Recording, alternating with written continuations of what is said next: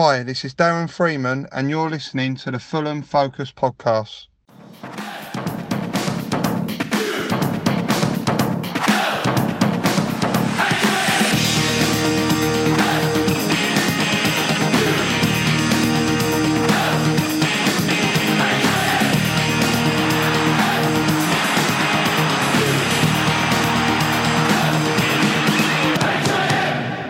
Fulham.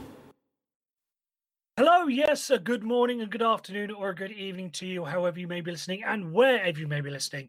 This is the Fulham Focus podcast coming to you after what was quite an incredible night of football at Craven Cottage. The whole script and the whole tone of this podcast, let's just say it went through a couple of tweaks before we hit the record button for tonight.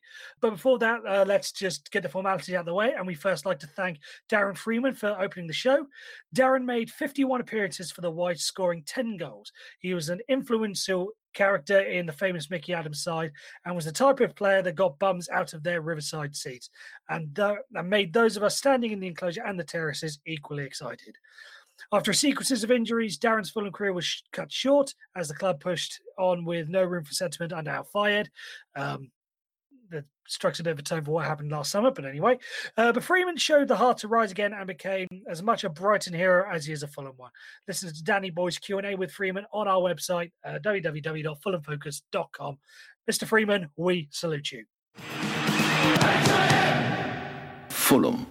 Right, and let's start off the night by introducing our panelists for tonight. I'll go in geographical order, and assuming my geography lessons are correct, we'll first go to Mr. Matt Dom, calling all the way from wherever it is he's living, but at least he's UK-based.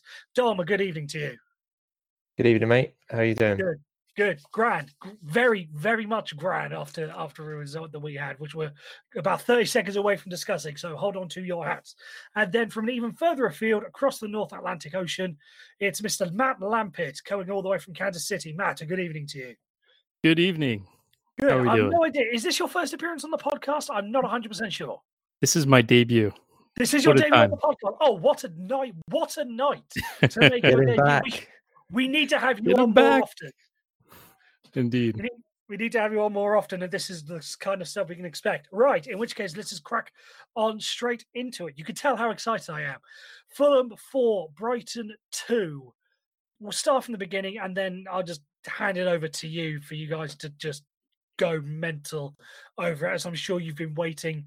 When was our last win? Huddersfield? However long you've been waiting to get this emotion out, I'll hand it over to you. But first, Matt, I want to start with you, mainly because you were the one that sort of gave me the idea for this.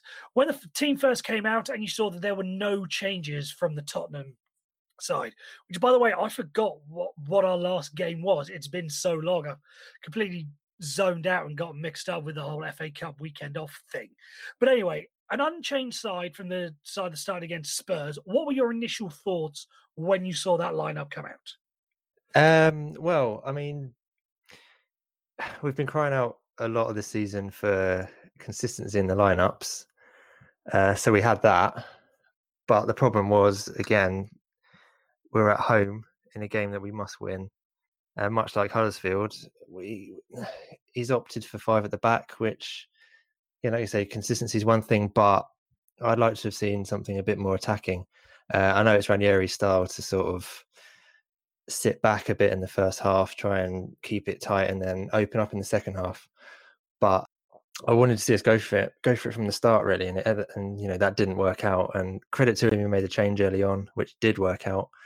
But next game, I think we're going to have to stick to much more like the lineup that finished the game tonight. Yeah, exactly. We'll get on to the whole changing of the formation, changing of the personnel in a couple of minutes. But Mr. Lampitt, same question to you. When you saw the starting lineup and saw that it was the same starting 11 started against Spurs, which did okay, held out for what was a decent-ish result for 90 minutes, and then just momentary lapse of concentration let Harry Winks get the winner. But starting lineup the same as it was against Spurs. Did you think that was the way to go, or did you think initially, hang on, no, he's got this wrong? So I thought if we started the way we did against Spurs in the first half, I thought definitely I wanted to see the way we started in the first half, how we would do against Brighton, because you have to just think that we're going to produce possibly the same, same high tempo, good defensive organization. We did it against Spurs. Surely we can do it against Brighton. Unfortunately, it all fell apart, and we had too many players back. We instantly retreated. As soon as we lost the ball, we go back into that shell. And it wasn't how we played against Spurs. We didn't put any offensive pressure, and it just ended up being our downfall. We got confused. First goal, Brian doesn't know when to step. Ream is backtracking with him. It's just complete calamity in defense, not how we played against Spurs in that first half. I was excited to see the same lineup, but in the end, an adjustment had to be made. And like you said, credit has to be done to who decided to make that change. Ryan, I suppose that change sort of gets us onto, because we had so few positives. I really want to focus on that tonight rather than negatives. So I'll just brush over the negatives. A very poor start by Glenn Murray, who will forever, until the day he retires, be one of our be a bogey striker for us. Hopefully we won't have to face him too many times. Again, I don't want to get into the whole, should the defense have marked him up better? We've had too much negativity. Let's get on to the positivity. But it did all start from when Claudio Ranieri decided to change the formation, change the personnel, and bring off Tim Ream, and bring on Tom Cairney. Mr. Dom, I'm assuming you have to applaud the decision somewhat because it paid off. But were you somewhat confused, or did you sort of think, hang on, because it was about 25 minutes in he made the substitution. Did you think, you mentioned consistency. Do you think it's a bit early to make the change now? Or were you saying, right, yes, that's a good idea? Yeah, well, I mean, credit to him for making the change. But as I said in the WhatsApp group, when I saw the lineup, this was a game I think was really crying out for Tom Cairney from the start. We know the way Brighton play, it's sort of two solid blocks of four. They sit back, they make it hard to break through. And lining up against them with five at the back, that wasn't really going to create many chances for us, I thought. And Tom Cairney, the way he plays, in the whole number 10, he can bring defenders towards him. He can pass in a tight space. It was really needed him to play. And, when he came on, he really turned it around into our favour. Not so much in the first half because we were quite poor for the rest of that. But in the second half, and he played a bit closer to Mitro, I thought. And he really pulled the strings. And he has to start, doesn't he, next time? Surely. Yeah, I agree. Yeah, again, we don't want to large too much about talking about next time because we're going to get on to Crystal Palace later on. But Matt, Mr. Lampett, rather, this whole Matt's thing is going to get very confusing. So hopefully we don't make too many more mistakes by the end of the night. Mr. Lampett, sort of same question-ish to you. There's been a lot of conflicting talks about whether or not people think, Seri and Tom Cairney can play together somewhat. Did tonight sort of disprove that fact and the fact that they can play together in the same side, or do you think it's just taking advantage of Brighton aren't exactly the best side in the league, so maybe we got lucky, maybe their style of play helped facilitate the fact that Seri and Cairney played well together, or was it a combination of the two? I think it's based on the combination of the two that they did sit back, but at the same time, what a lot of people think is when in the past, when Seri and Cairney have played together, they've kind of played conflicting roles. But today was the first time that I actually saw Cairney be more of a free roam. He not only went from side to side, he also went, like you said, up like Dom said, up by Mitro, and then he came back. And instead of Seri pushing up, Chambers is the one who pushed up. So it's not necessarily Seri and Cairney; it's more so Cairney and Chambers that kind of changed their positions multiple times, and you saw Cairney be able to spread out the length of the pitch, which allowed Christie to overlap. It really did look, I'm not going to say it's Slavisa Fulham, but it did look quite similar in how we were able to dominate that defensive third of Brighton, and we just basically clogged that middle of the pitch. Every single 50-50 ball, we won it, and that's a product of having sure ball handlers, near the top of the box and in the defensive third, with Seri dropping back and Chambers and Cairney playing off each other.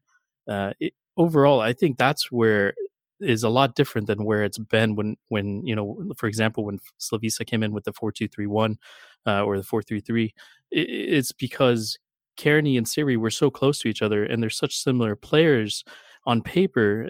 That's kind of where I think the confusion set in. And I was also not sure of how Kearney was going to play because, again, he ended up on that right hand side, and there's been many discuss about him being on that right hand side.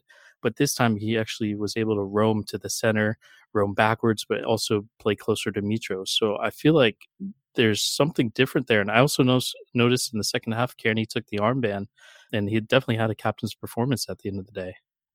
Yes, exactly. There seemed to be a little bit more leadership. We've been crying out for leadership. Some people have questioned whether or not Tom Kearney has it this year. Should it go to Mitro full time? Should we bring back Kevin McDonald? He seems to be the quote unquote real leader in the changing room. Rumors that he's going to be on the way out. We won't discuss that. But Mr. Dom, coming back to you, and as it seems, you seem to be the main guy on the much coveted and much wanted to be into Fulham Focus WhatsApp group. And I want to bring something back to you. I shall quote word for word here from 21-26. Mr. Lampit talked about bringing back to Slavisa's style of football. And talking about styles of football, you said this: I wonder if this is an FU Claudio, we're playing football now moment, a la Hughes away to Stoke. Just sort of divulge a little bit more further on that. Just sort of get everyone that's listening into the mind of what made you think about that. Because Mr. Lampert did say there did seem to be a very, very different change in style of play, and it can't all be down to the manager because there's only so much he can get across. Yeah, I mean, obviously there's a little bit of heat of the moment in that comment, but if you remember back to when we did have Hughes, we had a really poor start and we were struggling for a long time. And I'm pretty sure, if I'm not mistaken, it was the game away to Stoke where it really started to click. And there was talk after that the players I think Danny Murphy was one who said it, that the players got together and said, you know what, these tactics aren't working for us. Let's play football the way we used to. And from that point on, things really looked up. And in that second half today, it wasn't Claudio Ranieri football, was it? That's what made me think about that, because even when we went 3-2 up, I was thinking, oh, here we go. He's going to ask us to sit back like we did against Spurs, and that will be the mistake. In fact, that's the mistake Brighton made today. But we carried on. We wanted the ball. We kept passing it around, the passing and the movement, and they couldn't keep up with us. And I just wonder how much of that was Ranieri telling them to play like that, and how much of that was, do you know what, this is our last chance. If we lose this game, we're done for. We need to do anything to win, and let's play football the way we know how we can. That's kind of just what my thinking was behind that, really. That's lovely. Perfect. I more or less agree with every single word you said. Do you think that this now, again, I don't want to talk too much about it going forward, but just sort of elaborate on the point you just made, and I'll go over to you first, Mr. Lampit. Do you think that this now changes the way that we approach games going forward? Do you think Claudio Ranieri now looks at it and think, right, defensive-minded isn't going to, because, in his one of his introductory press conferences, he mentioned how, I'm Italian. The first thing and the most important thing is a clean sheet.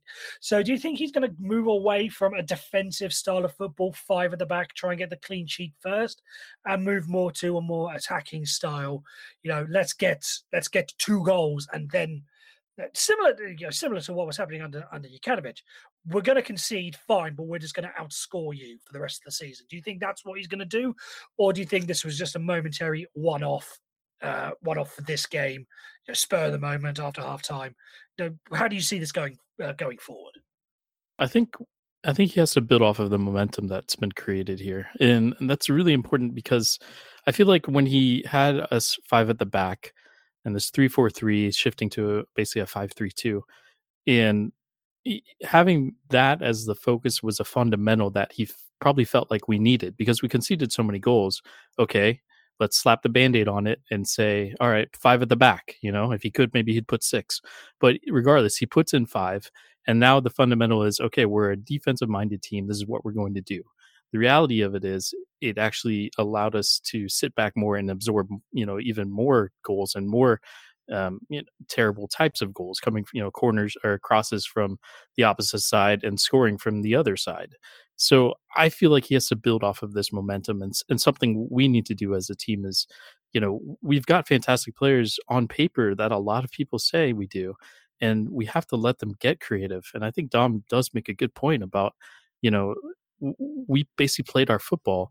And, who knows if it was down to the coach or not, or, if that's Ranieri's new style, but, he is the Tinkerman. But I feel like this is something that we have to keep pushing forward. The more we have possession, I think we had like 60% possession or 50, something like that. And we had 24 shots total and 15 on target. That alone is something we haven't reached in quite a long time. And that's something, even when we're chasing matches, we don't have that many shots somehow. And having that many shots on target, usually that's more. 15 shots on target is more than we get as a total. So we have to build off of that. We have to keep getting men into the box, and we can't do what we did in the first half, where we're just dropping as soon as we lose the ball, and we don't know who's going to step and who's going to take the man in cover. I feel like this is the time where, like I said, we have to build off of this momentum. We go to a 4-3-3, 4-2-3-1, something. No more. I think there's the death of the 5-3-2, the 3-4-3 shift. I feel like it's just now time to move on, and let's just get more goals. That's all I can say. Indeed, and speed of goals, you brilliantly moved on to what my next point was going to be, and that's been the outstanding contribution, all season, but particularly tonight. We're talking about players. Claudio Ranieri again gave in his press conference, players who want to fight. We've all said that we want players who want to fight, show a bit of effort. We don't mind if we lose, as long as you can see you putting the effort in.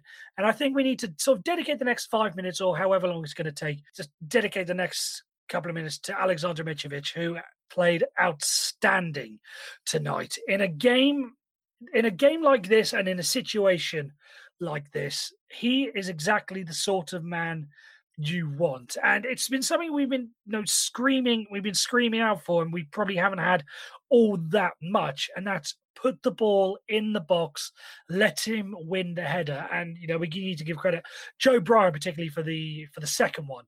Fantastically, perfectly placed ball. It's what we had it last year. Balls being floated into the box, Mitrovic to battle, win the header, win and get the goal. It's been something that we haven't really seen all that much this season. Mr. Dom, again, just give me your love for Mitrovic, because as much as everyone seems to want to praise Mitrovic, there will be praise for many players tonight, but Mitrovic, I think, was pretty standout for the team tonight. Yeah, you know what, it's been, we all know it's been a pretty tough season so far, but I think we can agree the real highlights have all revolved around Mitrovic absolutely loving the time at the club. And the last few games you've seen on the pitch, things haven't been going his way, and his head's gone down a little bit. But tonight, that second half was absolutely dominant. I mean, he made Lewis Dunk look average, and Lewis Dunk is far from an average defender. But do you know what it was? He had that extra few percent of commitment to win those headers, and that's sometimes all it takes. He was his first goal, I think it was in particular, where there was fists and heads flying everywhere, but he made that his, and that's what he brings to the team.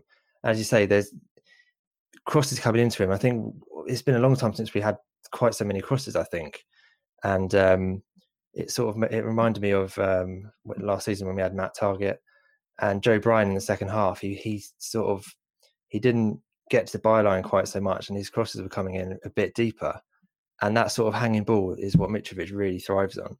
So yeah, it was just a wonderful performance, and what better than seeing how much Glenn Murray was loving life in the first half, and for it to completely turn around, and for it to be Mitro, the one at the end, who was lapping up the applause from the crowd. It was just amazing, and absolutely one of the best half of the season, I think.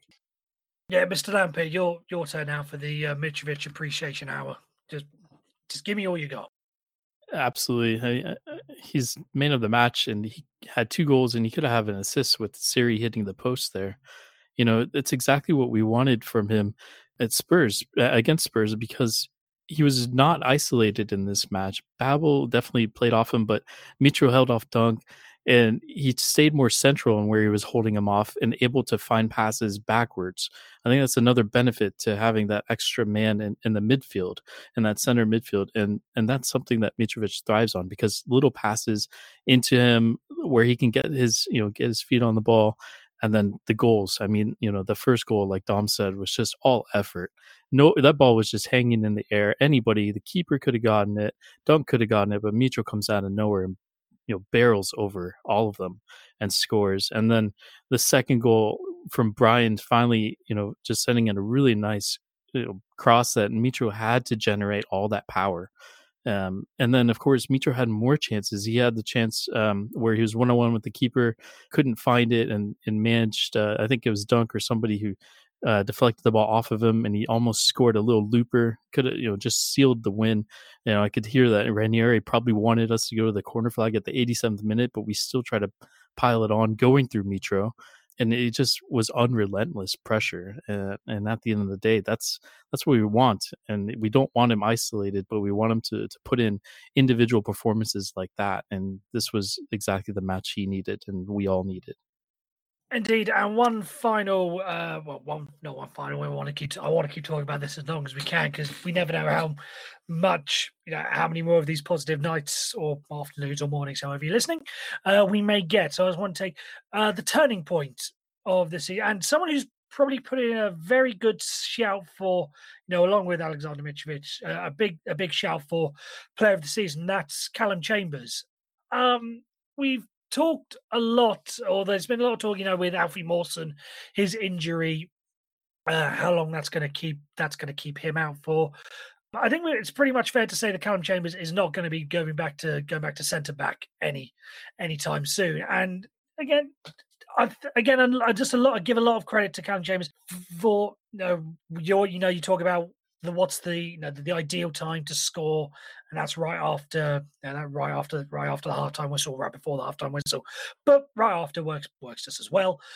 Do we see him maybe even playing even further afield rather than defensive midfield? If we're going to have to talk about a change of formation, do we see him pushing further up the field, or do we want to see him more in that defensive midfield role just in front of the back four, rarely venturing forward? Because he's shown that he can get on the score sheet a couple of times this season. Mr. Dom, over to you first. No, I think predominantly he needs to stay back. We saw today, and I think Matt Lampett mentioned it earlier.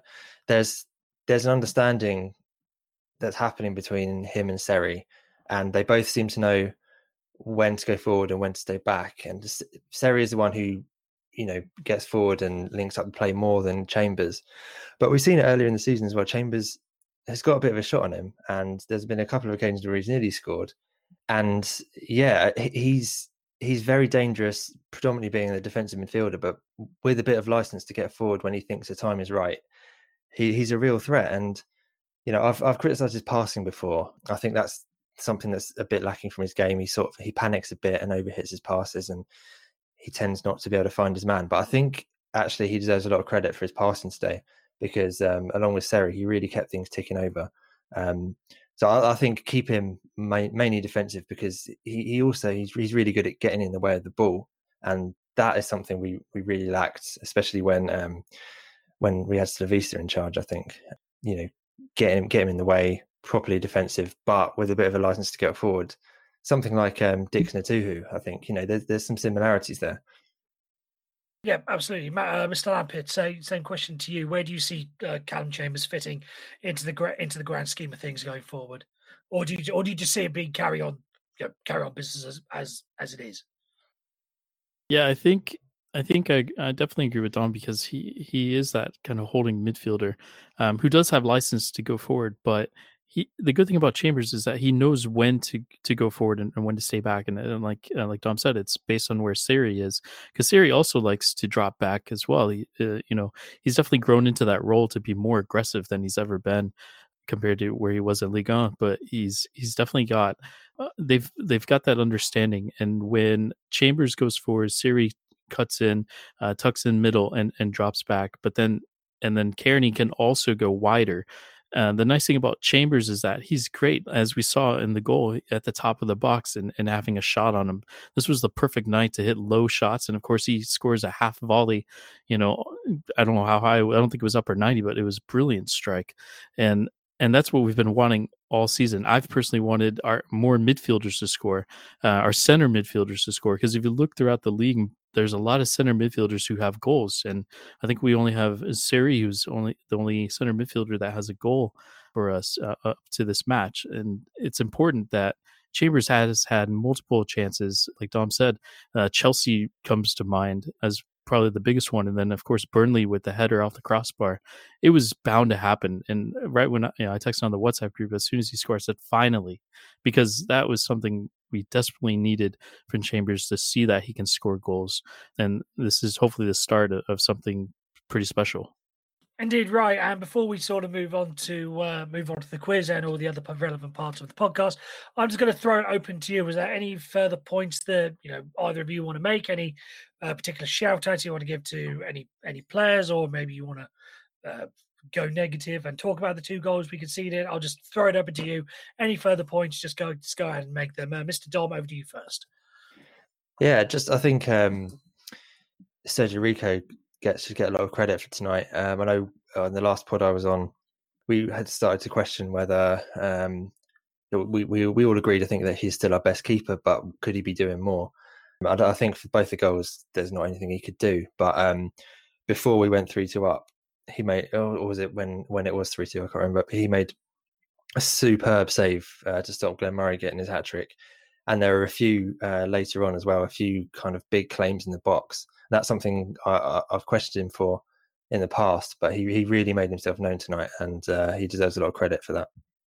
Yes, absolutely. I figured Sergio Rico wouldn't be too far away from a mention on here. I think the whole team did incredibly well. We're just trying to pick a few standout moments, but whoever's going to get the man of the match award, so that's going to be a hell of a one to pick.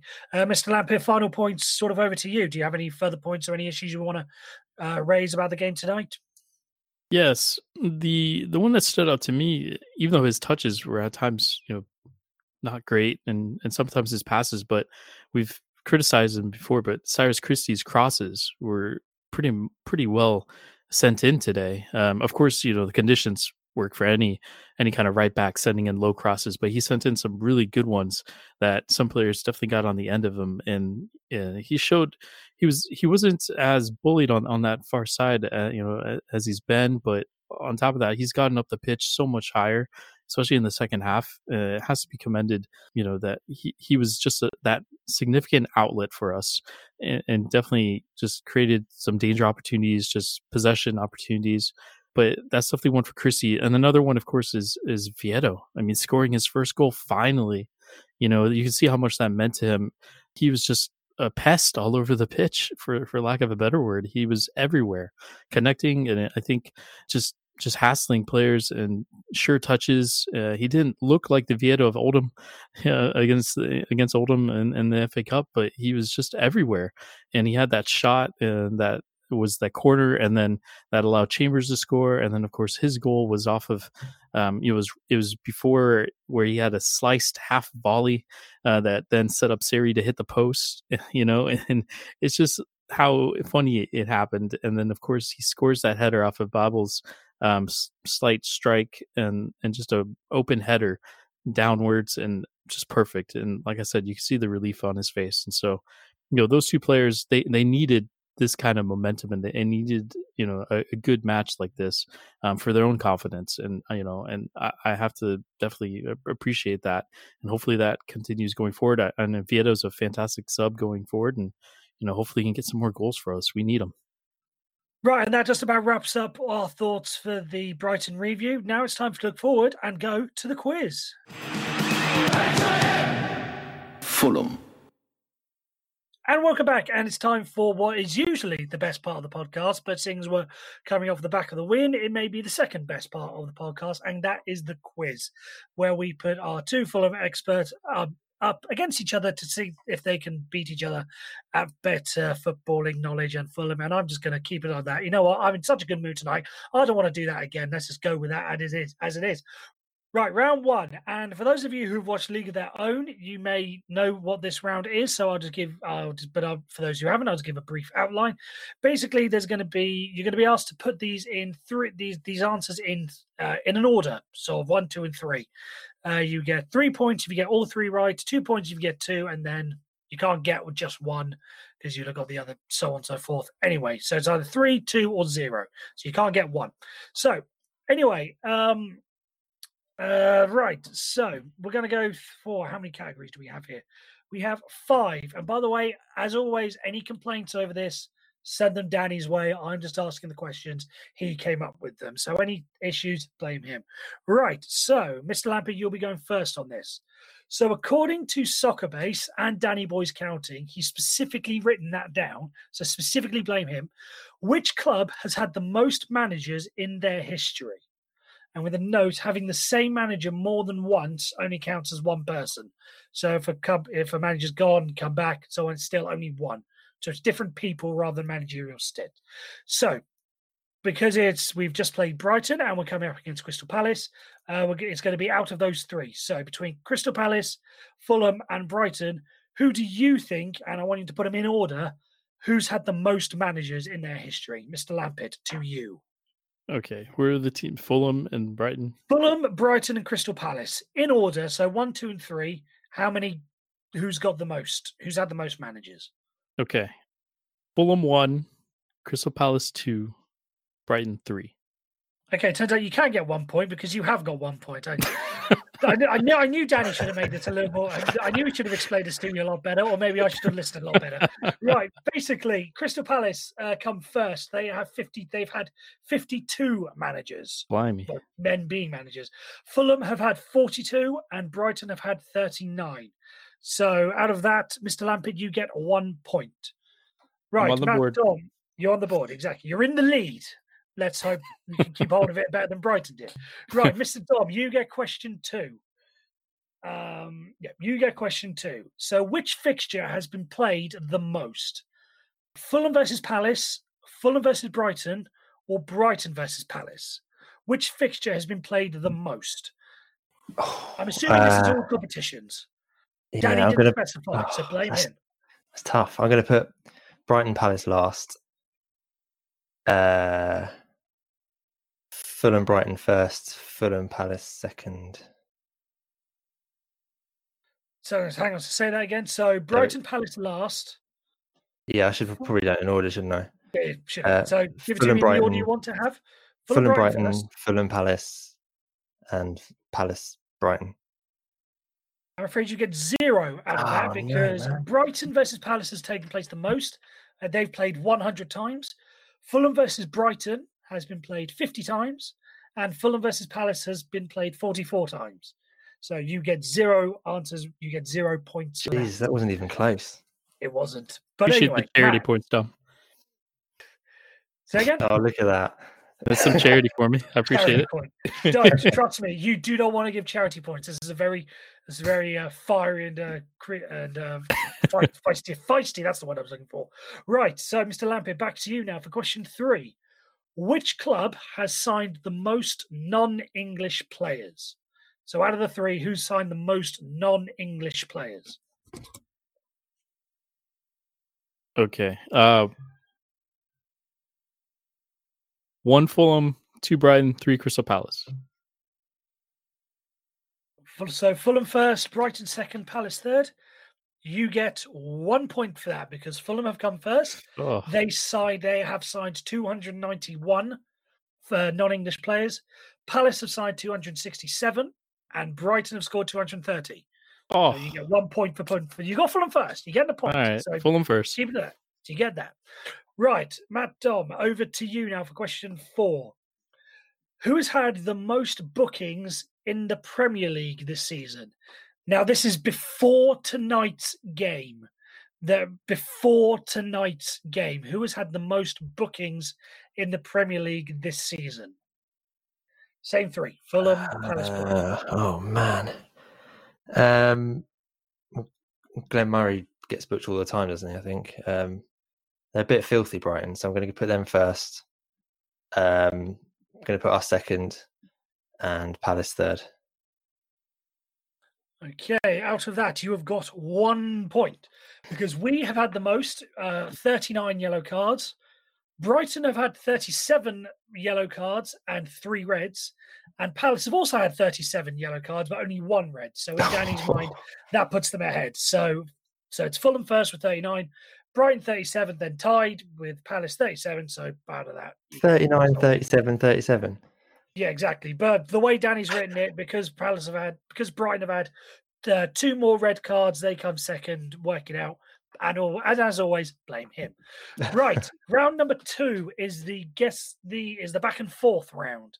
So you get 5 guesses each. And seeing as this is the end of the transfer deadline window, either tonight, tomorrow, yesterday, last week, depending on how you're listening to this, we're going to be going through the top 10 Fulham transfer fees paid. So the top, because we had a couple of weeks ago, we had the top transfer fees received. So now we're going to go through top transfer fees paid. So Mr. Lampett, you shall go first.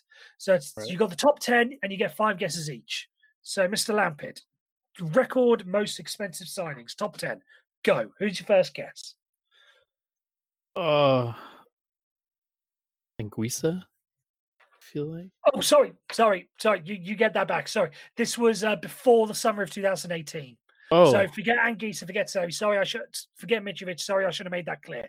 This is before the summer of 2018. So Matt, you get to go again. Sorry, I should have made it clear. My bad. No problem. Okay, let me think. I think okay,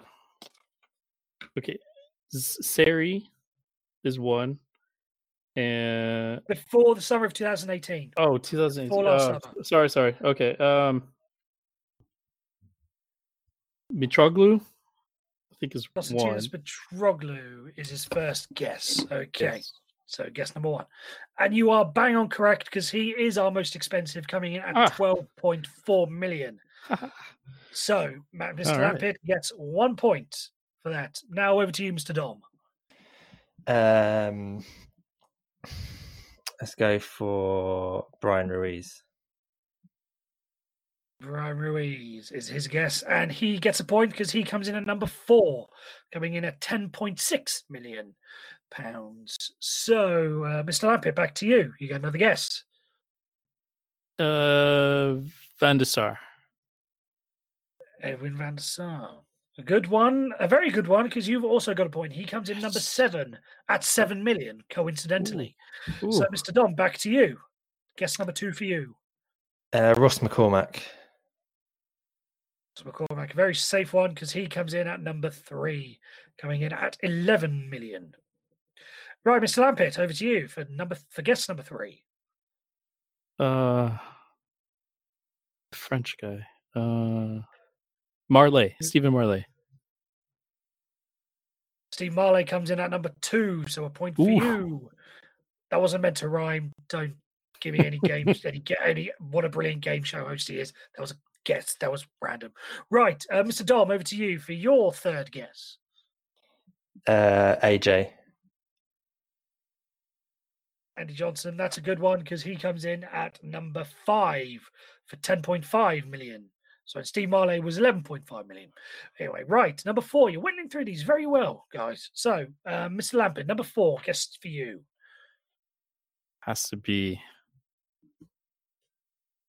Rui Font, 9 mil, right? Rui Font. Oh, good shout. Yeah. You get the point. You don't get it. Thankfully, you don't get it for the transfer fee because he's down here as 8.2 million. But you get the point. That's all that matters. You named him. That's all that matters. All right. Right, Mr. Dom. 4th guess for you. Boy, I'm struggling now. Okay. Trying to think of flop strikers. I think we've been through them all. There's been a lot of them. You're going to be here a while. But I could give you a heads up. Bjorn Rundstrom is not on the list. I can give you that right now. Okay. No, I'm really struggling. I'm going to have to go for, even though I don't think we paid a fee for him, Kacaniklic. Alexander Kacaniklic is incorrect, I'm afraid, because I think he came in. I think we got him for free. Yeah, I think he was Yeah, part of Konchesky, wasn't he? Yeah, it was Konchesky for Kacaniklic, Laurie Delavale. There was a player I really liked, and money. So anyway, Alexander Kacaniklic does not get a point. So, Mr. Lampard, your final guess. Hmm. You've got 3 available to work with. You've got 3. Who else? Now I'm trying to think of forward flops as well. How about I played with Dempsey and AJ. Diamante Camara. Diamante Kamara is on the list. He comes in number 8 with a cost of 6 million. Unbelievable. What a So, shout. Mr. Dom, you get the very last guess. Oh, Very last guess on this man. list. It's another guess. I've got no idea if we even paid a fee for him. But Papa Diop. Papa Diop is unfortunately not on the list. I shall run you through the top 10. Konstantinos Mitroglou comes in number 1, Steve Marley 2, Ross McCormack, Brian Ruiz, Andy Johnson, Rui Font, Edwin van der Sar, Diamante Kamara. So you got the top 8 between the two of you. You got the top 8. Coming in at number 9 at a fee of 5.4 million was Abubakar Kamara. Oh, no way. I know. When I looked at this earlier, I was a little bit shocked at how high up the list he was. And then coming in at a joint 10. So really, you had 11 guesses, but for the sake of logistics, and I can't be bothered to go back and change it, you had 10. Steed Malbronk came in at 5 million. Of course. 10, and also Moussa Dembele. I'm assuming this first. Moussa Dembele also coming in at £5 million. So as we head into the final round, the guess the player round, Mr. Lampett is on 7 points, and Mr. Dom is on 4 points. So, so Mr. Dom, you've played this round before. You know how it works. So you've got to go hard and you've got to go early. I've got to guess first question. If you've got to get a win out of this. So round 3 is my favourite. It's guess the player.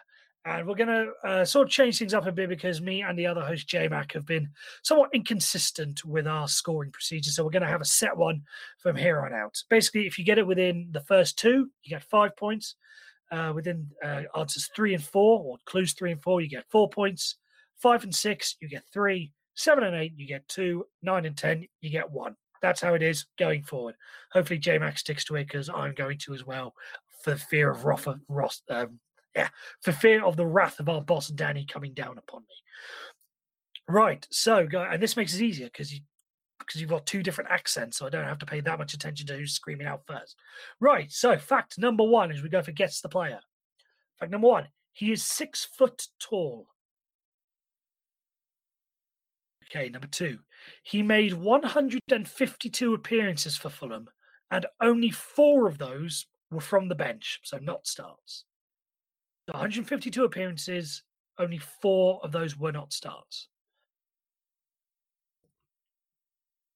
Okay, number 3, he never scored any goals. Number 4, he played 3 games during the John Tigana promotion season. Oh, no. You want to make a guess? This is I'm going to crucial. have to, aren't I? Well, you don't have to. You can play for a draw if you go for 5 and 6. Yeah, I'm going to have to wait. I don't know. You're going to have to wait. Okay, then. Fair enough. So, fact number 5, he was capped twice by France in the 1990s. Stop. He's got to be Alan Goma, right? Going for a guess of Alan Goma. Alan Goma is his guess. Okay, then. I shall make a note of whether you're right or not and come back to that later. Okay, we move on though, just in case for those of you who are listening at home who might not get the answer. Number 6, he was bought for £4 million in March. Doesn't give a year. £4 million in March before transfers were restructured into windows. This is back in the time when you could basically sign anyone at any time. Back in the glory days. Number 6, okay? So number 7, he retired in 2006 when we couldn't agree a new deal for him with the club. Okay, number 8. He has also played for Auxerre, PSG, and Newcastle United. Fact number 9. He is a centre-back. And fact number 10. Breda Hangeland, Aaron Hughes, and Zat Knight are the only centre-backs to play more games for Fulham in the Premier League. Mr. Lampard, would you like to cater a guess as well? I'm drawing a blank. I got nobody. Mr. Lampard draws a blank. Yeah. So no answer for him. So Concede. the answer is indeed Alan Goma. So out of that, Mr. Dom gets 3 points because he answered it on number 5, I believe it was. So that means the end of the quiz, we have a draw at 7-all. So, wow. So Mr. Lampard sort of... As an American, you were right with that, right? But anyway, a very good effort from Mr. Lampard coming out. We usually give out a somewhat novelty gift after all this, but in such a good mood, I'm not in the mood. Everyone gets everything.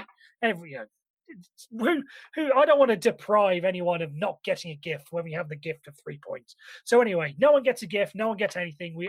3 points. 3 points is the gift for everyone. Yeah, right, and let's keep this positivity going. Any prize for that. Swap any prize, indeed. Especially the ones that we give away on this show. Exactly. We probably need to. That needs to be the motto going forward. No more prizes when we win. Maybe that'll encourage the team to get more wins.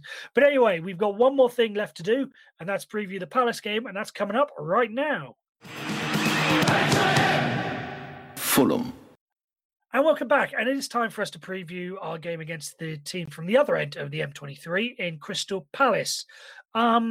I don't suppose there's really much to talk about because we're going to get all the cliches from, I'm assuming from you two here discussing it and everyone on Twitter. It's basically going to be keep the same 11 that finished the game against Brighton, against Crystal Palace, and just play with the same mentality. Am I right? Am I right in thinking that's all we really need to discuss in terms of a preview? Mr. Dom, you first. Yep. Yeah, exactly. We can breeze through all this unless Mr. Lampard has any changes that he wishes to make. I agree. Same. Yeah, exactly. So same mentality. Let's not keep the listeners for any sort of thing. It is more or less the same. Unless there's some major, Alfie Mawson makes some miraculous recovery from injury and maybe gets his place back. I suppose really the only thing left to do is we are talking about this, and we mentioned earlier, a couple of days before the end of the transfer deadline. So I suppose that's really where we should focus our previewing on. I think we're not going to focus much on the Crystal Palace game. Do you see us making any signings before the transfer window is done? Tony Khan has promised that he was looking at and making multiple signings. And at the moment, he's only come out with the one, and that's Ryan Babel, on the 6-month loan or buying for 6 months. I've forgotten what the particulars of it are. Don't really care at this point because we won. So if we're to believe what Tony Khan said, that there will be multiple signings, then that does give the indication that we should expect some business on transfer deadline day.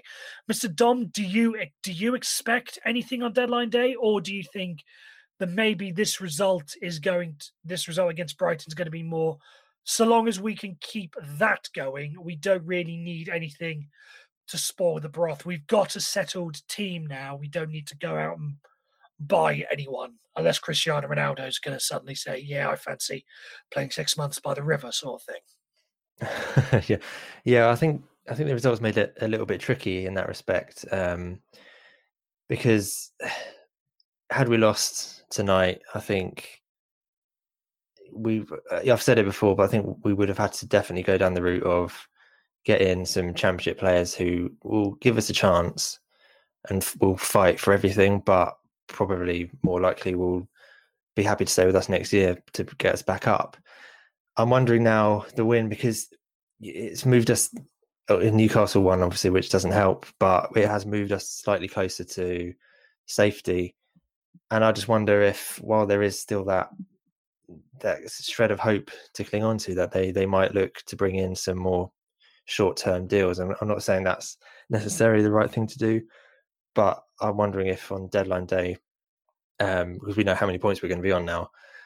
On deadline day, we might bring in some similar to kind of Ryan Babel type deal. But we certainly, I don't think we should take the win as the fact we don't need to improve the squad anymore, because we're still really bad at the back, and that first half today showed that. So I think we need, if nothing else, a big commanding centre back to come in.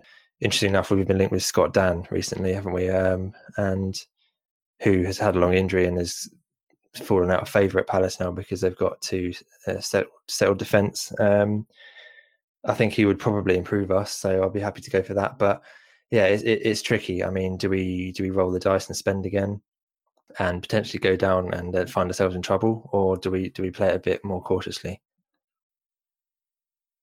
Yeah, in fact, you've more or less set the answer. Asked the question that I was going to ask. In that, how does this change our approach in the transfer market? Do we now go for someone who's going to, players who are going to keep us in the league, or do we still maybe not concede anything, but do we look more towards the type of player that's going to help us in the championship, whenever we go down?